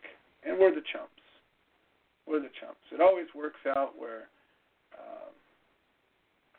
somehow the attorney is late, disheveled, not prepared, and we're the one that suffers for it. Prosecutors, they're always on time. They're always prepared. I've watched prosecutor after prosecutor be ready. Very seldom do they file a motion for a continuance because they're not ready. I don't know why that is. I don't think it has to be that way. And once again, we do have exceptions to that. We do have a few attorneys. I know there's an attorney up in Northern California that's done some really good work. And then we got Jen Ani, who's done a lot of work for family law. She's taken on some pro bono work, and Joseph Tolley has got a great record up there in Northern California. I mean, I'll give props where it's due. But frankly, I watched these attorneys that used to advertise vigorously defending these cases, and now they're busy working compliance. They're helping you start your business. They're going to consult you as to the way to legally operate your new cannabis business. And they're driving their new Lamborghinis, and they're engaged in their own way. These are my experiences. I've watched attorneys, public defenders are typically the worst, although in a rare twist, I've seen some of the best work that I've seen done by attorneys, done by public defenders. Once or twice, maybe 3 times, but twice for sure, come to mind where a public defender cared, and they're overworked and underpaid, and they don't have the resources to do a good job, but for whatever reason, they chose a case, and they put the effort in. That's the difference. They put the effort in. And I've seen some victories come at the hand of public defenders that have impressed the hell out of me. So, again, I'm painting with a broad brush, but let's take it to the next level, okay? So you have this complicated court system. You can't navigate without. I've never seen anybody effectively take on a criminal case pro se, proper. Doesn't happen. Nobody does it. The courts hate it. The courts will destroy you every single time you try to do that. You won't be able to introduce your evidence because you don't know how. You're going to think you're brilliant in your motions. They'll be ridiculous. You have to have case law. You have to. That's where the law school comes in. The rules of court. How to write these motions. Yeah, practice makes perfect. You can't come in and defend yourself for the first time and think you're going to be a wizard at it. It isn't going to happen. So we rely on these lawyers. Well, lawyers are making a living. Lawyers went through a lot of school that's expensive. Lawyers accomplish something that most of us don't. They pass the bar. But there's an arrogance among lawyers that is unparalleled, except for maybe by doctors. And I can remember one attorney in particular, in the case we were supporting. And this lawyer was not participating, was not being available, and I offered my services to help this attorney to see some opportunities of some defense strategies that I was aware of. And that lawyer said to me, "You, Mr. Grumbine, do not get to talk to me." He said, "You have not passed the bar, so therefore you do not get to talk to me." And I said, "Well, fuck you very much," and I hung up on him. But he was the only one that actually said it. Now, he was a cokehead and probably was jacked up on cocaine at the time. But he said out loud what so many of them obviously think, the way that they condescendingly interact with us unwashed, non-bar passers. And again, I'm just operating from observation. I'm reporting what I've seen. I could be wrong. And again, I'm painting with a giant broad brush, and there are attorneys that do not meet that description. You're absolutely right. And I think that's part of the problem. I think that's what we're facing. I think that's part of why we're getting our asses kicked. And then we take it up to the next level. We go, lawyers are defense attorneys. I'm particularly railing on them. And then we have prosecutors who get paid to prosecute us. Well, they do a pretty good job most of the time. Then prosecutors become judges. Judges are one of the most powerful positions in our government. Do they legislate from the bench? Sometimes. Do they offer their own opinion rather than what they're supposed to be doing? Sometimes. Judges run for higher office. They become state representatives, they become congresspeople, they become governors, and they strive to be president. And the legislators, they make laws. They get paid to make laws. That's their job as a legislator. You're a lawmaker. Now, you're a lawmaker and a lawyer. I have to think that unless you're an exceedingly amazing person, you're going to act somewhat in your own best interest, being that you're typically pretty smart as having passed the bar, and you're somewhat powerful, being an elected official. Is there a chance for corruption there? Maybe. Maybe this web of laws that we've created for our nation and for other nations, maybe it's a little self-serving. Look at who benefits and who suffers from any number of laws, any number of legal situations. Business law is ridiculous. Civil law, criminal law, health and safety laws. I mean, I'm not saying they're all wrong. I'm saying we got books that are thousands of pages deep. Maybe we didn't need that many. Didn't Moses come down with 2 tablets? Covered a lot of crap. Pretty much covered most of it. You could simplify this maybe pretty well. I think that if we examine the way that our nation is run, that the rule of law is, I'm not advocating not to have a rule of law. I'm advocating that we make ourselves aware of what's going on, why it's going on, and maybe what we can do about it. Why do we keep electing these imbeciles? I have a congressman by the name of Ken Calvert. He's a douchebag. But yet, every 4 years, I see his signs go up. Every 2 years, 4 years, whatever it is. It doesn't even matter. See his signs go up. And every year, there he is, the incumbent. He doesn't want anything to do with our rights. We've written to him numerous times. No, he doesn't even support the legislation that would give the states the rights. Oh, no, his answer is, I'm sorry, but I advocate for people, and cannabis is drugs and drugs is bad. That was essentially his response. And when you reply deeper with a little bit more, he comes back with a little more articulate version of the same thing. No, I'm sorry, it's federally illegal, and I'm sworn to uphold the federal law. Okay. You're certainly not representing me, and I hope one day somebody beats your ass, and maybe there's somebody else in that seat. But since I've been living where I live, Ken Calvert, he's my guy. No, he's not. No, he's not. All right. Anybody have anything to say about attorneys? I'd certainly love to hear it. I got Stacey Swanson-Krause going to come on for a minute. Before she does, I want to talk about defendants and my frustration with defendants.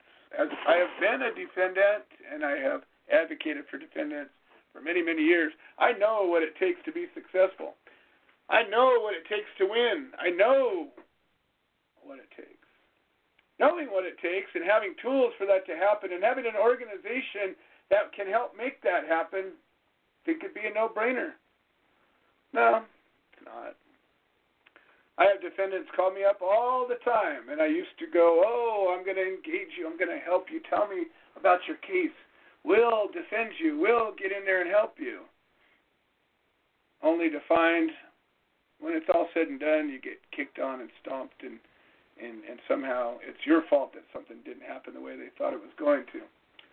So we changed tactics, and after a while of that happening, we changed it and said, if you were willing to fight, and you are willing to engage us, and you're willing to follow some direction, we can teach you how to do this. And it's been much more successful. We've had no more complaints about this. We've had a lot fewer people do it because I start from the very beginning and say it's going to be a lot of work. It's going to be difficult. You're going to lose a lot of friends. It's going to be arduous. But if you got the heart, you can win. If you engage a group like ours, you can do it. You can win. We can offer you some of the tools to help push you up over the edge. But so few are willing to do that. I don't know what it is. They got their little egos in it somehow. They think Facebook's going to save them or something. I don't know what it is. But what it takes to win a case is you need to vehemently defend yourself. You need to make your attorney realize that they're employed by you, and they need to vehemently defend you. You need to have the support of your community. You need to get the support of your community. And if you really want to be successful, get a group or two that advocate civil rights to be there on your behalf and represent them. For whatever reason, lately, that's been very difficult to see happen. Although when it does, it's successful. We got a list of wins, mile deep, check, check, check, check, check. When these things happen and they line up this way, we win. That's all I'm saying. All right, Stacey Swanson-Krause, another warrior. She's a little bit nutty. She's a little bit angry. She is amazing in her own right. She has the ability to do anything, as I've witnessed. I've fought alongside Stacey in Kansas. I've watched her champion other cases. I've watched her navigate the loopholes, lose it sometimes, come back always to center, and she knows this, she knows the plan. She knows how to make this work, and she's in Colorado right now trying to make it work. What's going on, Stacey? Well, I'm actually in Wichita, Kansas, but I'm headed to Colorado this weekend. I'm so sorry. I'm sorry. I didn't know you were in It's Kansas. okay. And I'm sorry you're in Kansas. It's okay because no one goes this way. No one goes from here to there with weed, so I'm all good. Perfect. But unless they're crazy.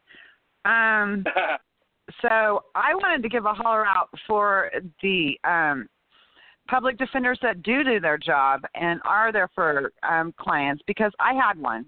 And I learned court support back in like 2002 to 2004 or so. And then I met you through YouTube first, and I needed to learn how to do jury nullification. So that's how I found you. And then you ended up in Kansas, and here we are. So Ron was coming on. Ron was coming on tonight, I thought, but he thought I meant next week. So there was a little problem there. Yep, I'll be there. I know. We're rescheduling for next week, and we have a court case the 15th, and that's just a motions hearing, and then we will have trial April 23rd through the 26th from 8 a.m. to 5 p.m. in Golden, Colorado, Jefferson County Courthouse. And I want to give a holler out to Melody Cashian too. She probably needs to call in next week too, because she's got a case. I think it's the 18th of April in Tennessee. Okay.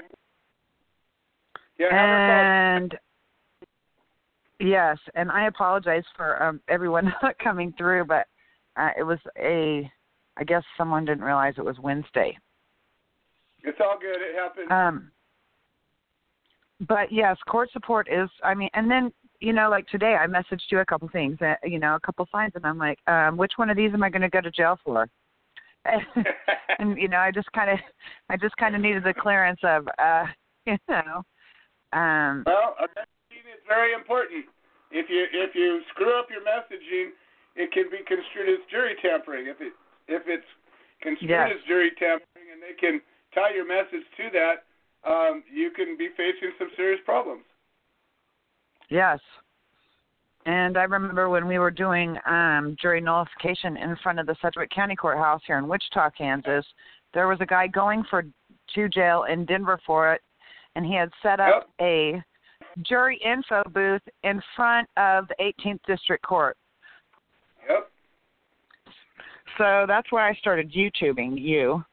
Well, I YouTubed anyone that was doing it successfully, but then that's how we found you. And we did. But it does work. Yep. Yes, and it does work. It does work, and it if we just give in and take pleas, that's not getting us anywhere in the end. So true. Yes, we need to keep everyone out of jail, but paying these attorneys and them not answering the phone, them not calling you back, them not staying in touch with you, you not even knowing what you should do next, or just keeping like the people that I help, I have to I give them guidance, and usually if they'll take that and run with it, it works, And since I've been through it myself, I know how big the lockers are in federal prison. Yep. Exactly. And I know it really sucks there. And every time I hear that call from a federal prison, when I am on the show and I hear that, it just sends like a vibration through my body of what they did to me, and it makes me want to fight more. So there comes the anger, but they took away part of my life. Yep. And you'll never get that back. They stole, that time away from my children, and it wasn't right. So, here I am to fight. And thank you for everything you've taught me. And I hope this all goes well on this next case. They follow your guidance, which you have personal experience and the experience that we've brought into this together. If they follow this, it can happen. It can happen, and well, not just watching me, but being part of it. The Kansas case was a landmark case. It was a textbook. We did a textbook execution, and we got a textbook result. That's what happened. It was Yes. the perfect storm. Yes. We did it right, and it worked. And it can happen again. It can happen everywhere we go. It can almost happen easier today because in Kansas there wasn't anything really. The community of Kansas isn't pro-pot, generally speaking. There are communities that are pro-pot, but generally speaking, this wasn't supported. But we were able to bring the message outside of that and get to the bigger cause and get to the right of these people and the wrong of that law that they were trying to bring into it. And it really wasn't even about pot. It was, but it wasn't. They were bringing forth a bad law that shouldn't have been able to be applied in that situation. And the jurors got it because of us being there. And they knew that they could stand up and nullify it. And that was one of the things that the attorney did brilliantly, even though I have issues with this attorney as well, but she did that one thing.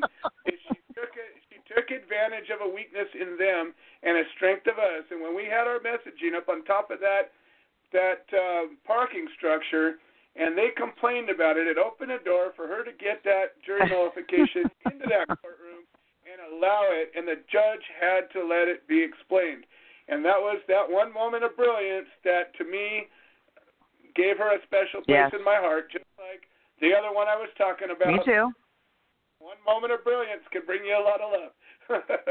So that's true. Anyway, I know that if we can just turn our focus back on the work at hand, and hopefully we can get some momentum by some of these people that think they're immune, by some of these people that are paying a lot of money to be a quote-unquote legal business, to get back into being active a little bit and to help finish the job, not just secure their own future, but make a place where it's not possible to get locked up for this plant anymore. You know, I heard a story from a defendant, and they thought they weren't doing anything wrong where they were at. And I think to myself, that is the most naive, fairly unbelievable thing, because it doesn't matter where you're at. The federal law has never changed. And to think that you're okay because your state said something when the federal law hasn't changed is, again, naive would be the nicest thing I could say about it. And so we need to step up our own game. We need to realize what is really at risk as we're going forth and bringing these freedoms even farther down. We need to still realize that this battle is still playing itself out, and it's long from over. To think that I need to travel from Wichita, Kansas to Colorado, Denver, Colorado, to fight a case is ridiculous. I mean, we're fighting in I'm going to have to go from an unfree state to a free, supposedly free state to fight a case. That's ridiculous. That is, and I feel like I'm fighting pharma. I don't feel like I'm fighting just the activists and just the people that won't pay attention I feel like I'm fighting pharma.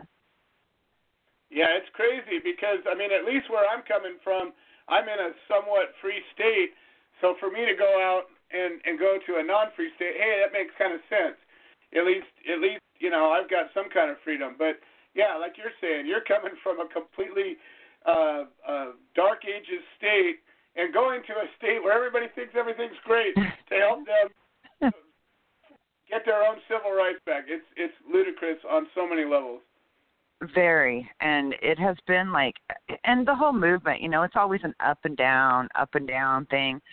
And, you know, I see this as like them trying to take down caregivers in the end. This is their first, you know, this is one of many cases where they're trying to show, you know, that there was negligence when really that had nothing to do with this case.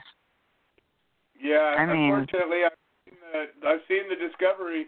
Their case is crap, and why this thing hasn't been pushed out of the way pre-trial is beyond me. I'm disappointed in the. Well, I don't feel like the attorney's fighting. One more point I want to make about attorneys and why they suck. Generally speaking, attorneys don't really want our help. Attorneys typically don't want courtroom support because they're afraid of what we might do. And it's a difficult thing because you have a defendant obviously needing the counsel of their attorney or believing they need the counsel, and the attorney will tell them, nope, just let me handle this. Don't bring those people in here. And then the other side of it is we've got experience in a rack of wins that says, well, when you do it right, it can work every time. And then the defendant gets stuck between having to choose these things. So it doesn't make it easy, but, what's right is right, what works, works, and what sucks, sucks. So you're right, though. Or when the attorney's telling them that they can't know the minimum mandatory, and I'm going, oh, yes, they will. Yeah. Oh, yeah. Well, and that's the thing, though. That's one of the reasons that, so many bad decisions get made because people don't realize what's at stake. And that's ridiculous. I've watched it in federal cases over and over, and the judge will specifically not allow that jury to know what's at stake. And then they go and convict them, and they find out that, whoops, you got 17 years. Whoops, you got 10 years. Whoops, you got life. And over a plant. Over a plant. Well, Stacy, it's always a treat to have you on the show, and I'm glad that you're on my side as well. I wouldn't want to dig in you. Always. Thank you, Joe. All right. Hey, Stacy, if somebody wants to get involved in Kansas or Colorado and wants to help out, how would they reach you? thssimidwest@gmail.com. Beautiful, beautiful. Well, thank you so much, and I look forward to hearing next week the details from the defendant. That sounds great. Thank you so much, and everyone for understanding. You betcha. All right, Stacy Swanson-Kraft from Wichita, Kansas. All right, we're now down to 7 minutes. Of course, we went from too much time to not enough time. We got Glenn Keeling and Tom Corby to close down the show. Glenn Keeling up first from Ohio, and Glenn is part of the Creative Care Beacon chapter of Ohio, a warrior, as I've described in the past, and starting to pick up the pieces a little bit. What's going on today, Glenn? Oh, not much, Joe. How are you guys tonight? My voice is holding on better than last week, for sure. I hear that. It sounds better this week, though. Yep. Yeah, I just know that, listening to you talk, I'm grateful to have the Human Solution. I'm grateful to have the radio show and what you do every single week, for everybody all the time. And I don't think you get enough of that. But yeah, I really greatly appreciate what you have done with the show, for you being there, and everything that's gone on so far. It's just given me the will to keep fighting and keep going forward, despite everything that we're going through.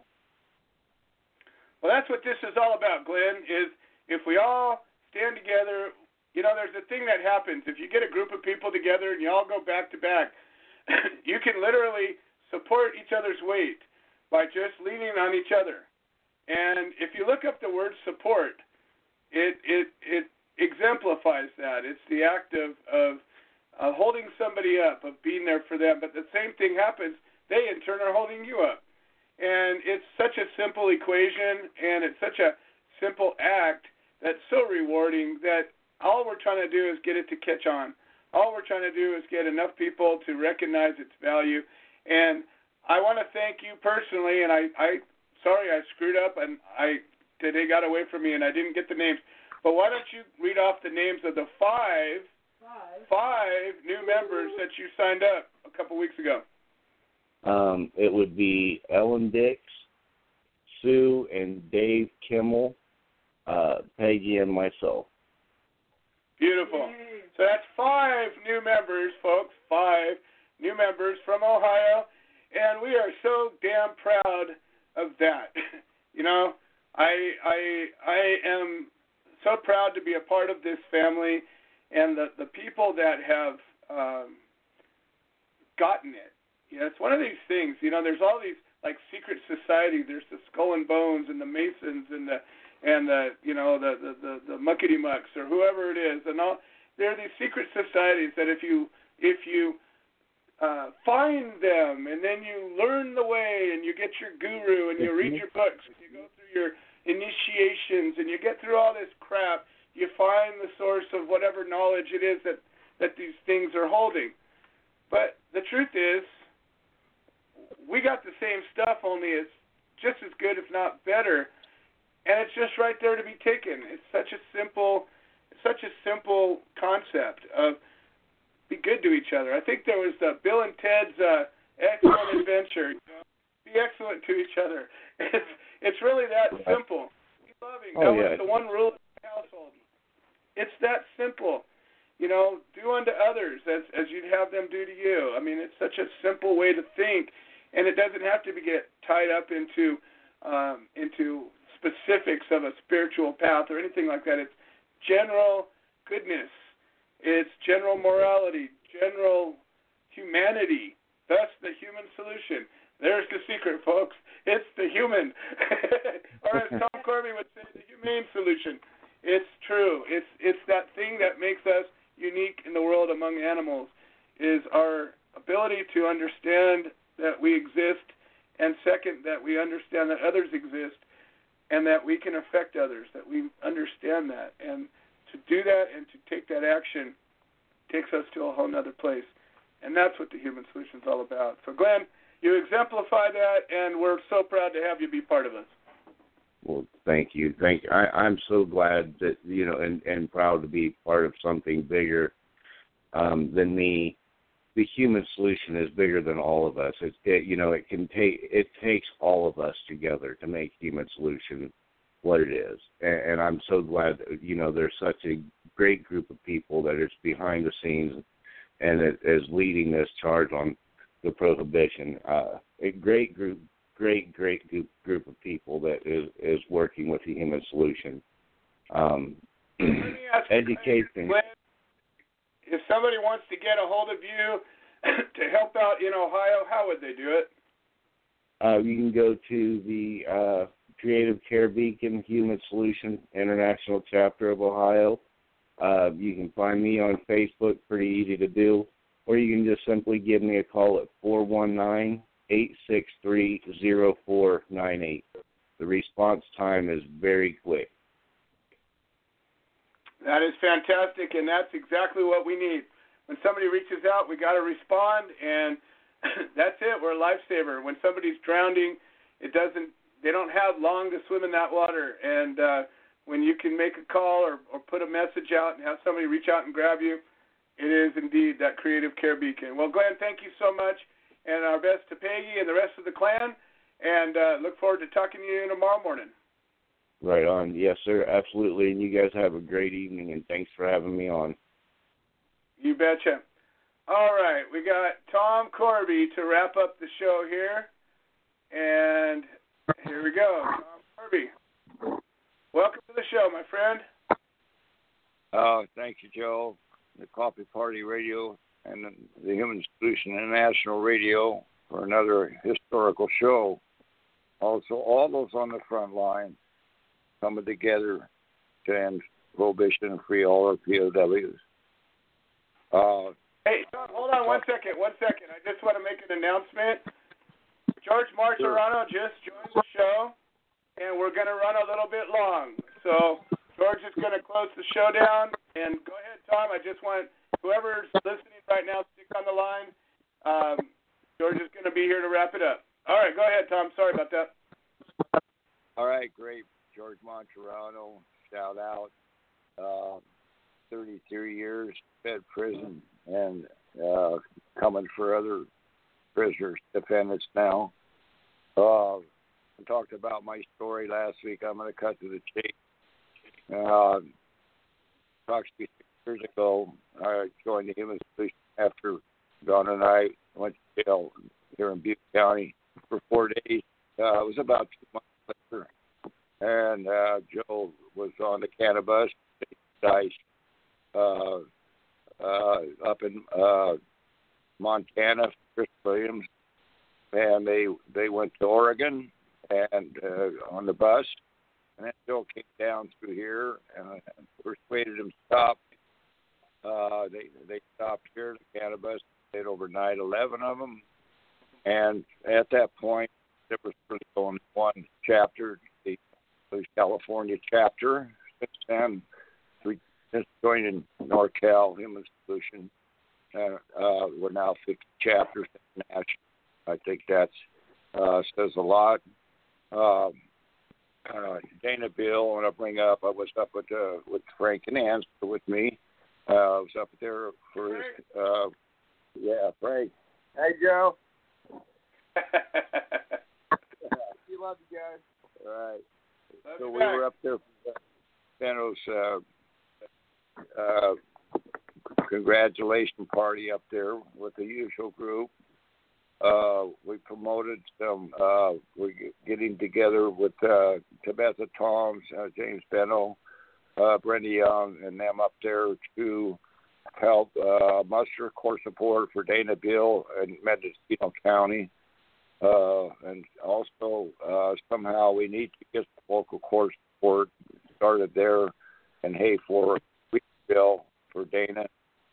I believe that Tabby said he's going to read the information going back, probably just another motion hearing. I believe on the 24th of April. Did you hear that? Yeah, Frank. Yeah, I believe so. And we'll try to get up there if we can. But that is actually a 3-hour drive from here. Even Reading, it's almost an hour over the mountain time to get in there. So it's really. Even Reading's really not local court support, but Tabby said we can probably get a carload to go over for Dana. When we talk about lawyers. Trial, then that becomes a real important time. When you have all the motion hearings, it's so important to try to get the local people because it's such a hardship. People taking days off of work, people putting in, a lot of money into gas and driving for hours and hours, and you got to think within 10 or 20 miles of the place, there's got to be people that care. That's our biggest concern in getting a case supported is finding that 20 miles or better support. That's the hardest part of this whole thing. Well, and that's true. That most defendants at first don't understand that we do have to save our energies, our money, and all our time for priorities. We bring up lawyers, like you said, most of them take the money and run. He, again, make 3 times as much as they deal you out. Our mindset, Joe said from the get-go, if more people like Frank and Nick Ring, Alex Lyon, Benno, all the folks that take them on to trial, we wouldn't be here today to do it. We proved that up here in Butte County. I used to be in court sometimes every day, all week long, whether it was in Butte County, Hank County, or Shaft County. Anymore, I really don't have many days. What's that state? Because since now that Benno's backed him down in Shafter County up there, Rand wanted to have that acquittal here. Frank and Ann and others to get their case dismissed. That's a huge precedent when we take them on to trial. Tully is definitely an exception. I have not lose a trial yet. Here's a point we can make out to defendants. We're not lawyers, but we can advocate. We can give you basic foundation legal strategies that will help get you started. At first, I would recommend not even spending any money for any attorney right off the bat. Let the court find you a public defender. You can use that public defender. Believe me, we have some good ones now. Also, you have to follow behind them. Make sure that they're doing what you want them to do, and they're filing in a timely manner. You can also file yourself. It's really not that hard. But what is hard, and you brought out today, Joe, is self-representation, close to pro per. I almost did that on my case. I'm finally got John Fury come in for me. it's a tough road to hoe because these attorneys, the DAs, prosecution, they went to school. It's really easy for them to trip you up. Don't forget to breathe. Tom, you're breaking up pretty bad. Now. Yeah, let's go ahead and take it home because I got George still going to come on, and we're now getting deep into the overtime. Okay, so I'll cut to the chase. So Richard Hemsley comes up again for the third Marston motion hearing, this Friday, April 6th at 9 a.m., and that's 501 I Street, Sacramento. That's the federal court building. When we said federal, it's a whole different ballgame. It's a tough road to hoe. We know that. This judge, I kind of like him because he is trying to tell Richard that you really you can't do that. You're going to be found guilty. And not that the judge is literally saying he will find you guilty, but he is, like Joe said, he's just another DA. And believe me, in my letter here I have to him, I'm pointing out that maybe he should be listening to the judge. Just giving Richard a chance. I think Officer also he offered to hire to give him hire a team. He spent at least Alex wasn't sure. He spent at least $10,000 already on this attorney. So yeah, a lot of times I just don't think you need to come right out and spend a lot of money. When you really need an attorney is when you go to trial, and then a lot of them say, I wish they'd have had Tully in the first place. We're writing letters. I want to read this real quick. Is that okay, Joe? To Richard. And also we're working on character reference letters. Richard, just a note to reassure you that many of us are thinking of you, my friend. It's always good to let defendants know in there that they haven't been forgotten. We honor you for standing your ground, taking Nevada City County on to trial.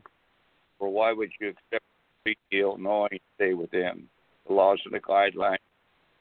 Considering also in your case, there's no real direct evidence, rather only circumstantial. Reasonable doubt plays a big role here. Alex, Dr. Alan, Sue, Colin, Frank, and Ann, your sister Teresa, and I were there for your Marston motion hearing, 9 a.m. 18 to let you know we're there for you. Having us out from the jail that day, Alex reassured me that he gave us a thumbs up. Although we don't ordinarily track the distance for court support, but rather muster local court support for promotion take two with automatic, which most of them are. As you can well see, I'm sure that we must save our money, time, and priorities, prelims, and especially jury trial. We are, however, much local court support in Sacramento with Dr. Allen, Betty Gray. Although we understand attorney. You're cracking up really bad. I'm going to have to cut you loose. I can't hear what you're saying. How about now? It's just really crackly, Tom. Why don't we go ahead and wrap it up? We just can't hear you. I don't understand why, Joe. I don't know. It's just fading in and out. It's flickering. Well, anyway, how about now? Can you hear me now? All right, keep going. Go ahead. All right. Anyway, I just told him that I told him that going pro per is a tough road to hoe, especially as being federal. So I'm letting them know that. Furthermore, in avocation, it might behoove you to motion for your 215 collective and doctor defense, as I believe you do have your rec. and it never expires, by the way. Even though the feds still don't honor medical, a jury of your peers, on the other hand, very well might. Hang in there, Brother Richard. Don't forget to breathe. It's only temporary, and all things must pass. Good luck vibes will be there in spirit on April 6th, your friend at Happy Hill, Tom and Donna, and the HumanSolutionInternational.org. Okay, well, I'm going to cut to the chase. I want to bring up one more thing. Stacy from Kansas. I have Frank Canan here from Kansas. He has a really good lawyer here he wants to share right here, Carl Cornwell. Is that right, Frank? That is right. Right in here. I'm born and raised in Kansas and Missouri, and I know how crooked that state is. Both of them, actually. Kansas is definitely much worse.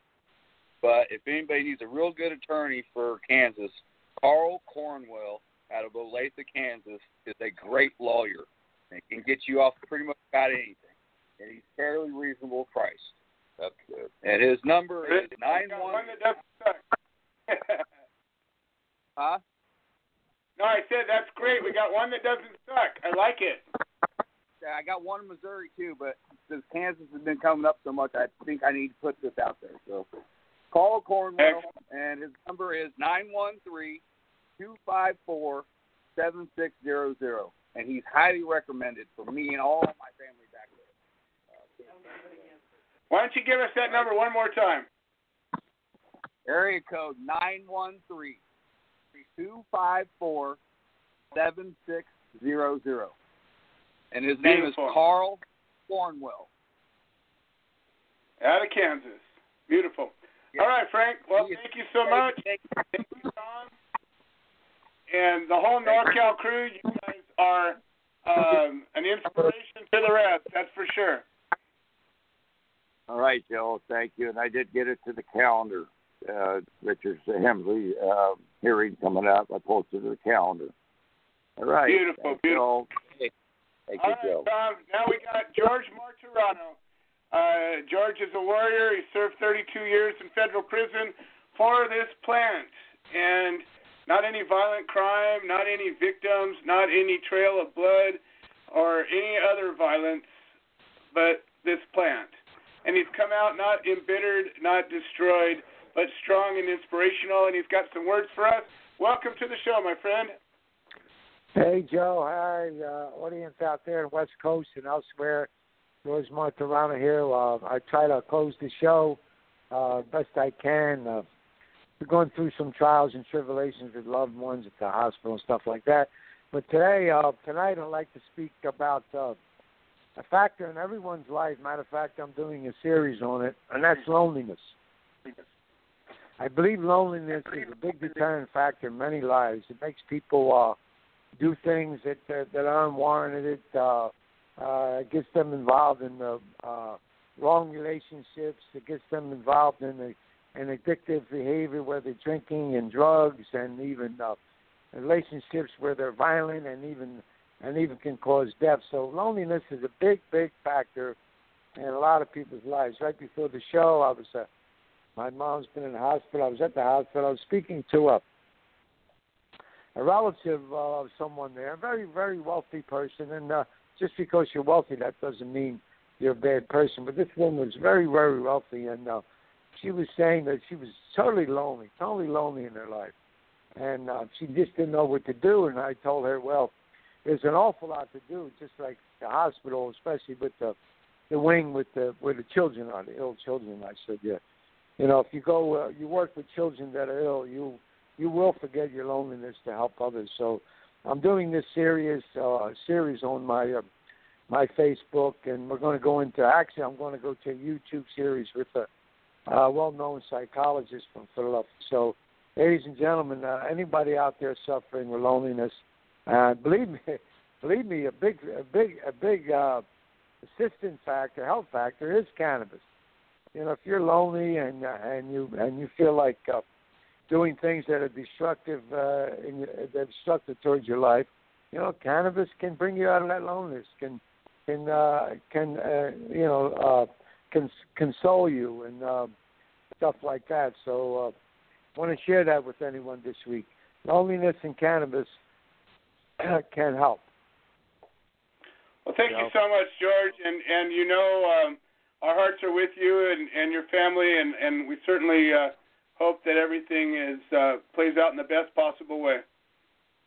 Yeah. I mean, like I said, the last month and a half, I've been just crazy as it seems. I've just been in hospitals, you know.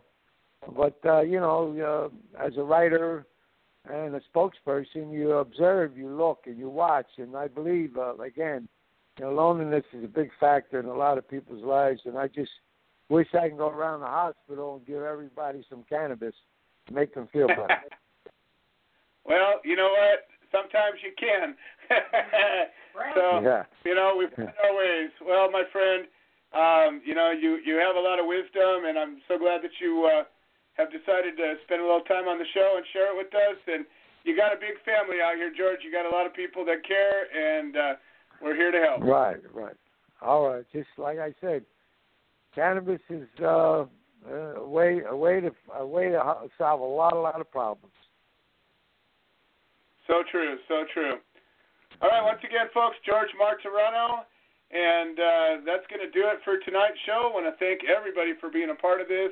My ongoing invitation to those that want to come and talk, tell us about your case, tell us about why you agree or disagree with any of these topics, and above all, keep the conversation going. We'll see you next Wednesday.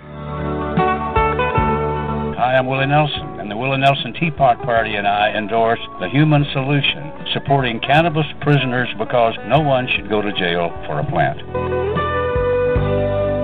Little things I should have said and done. You were always on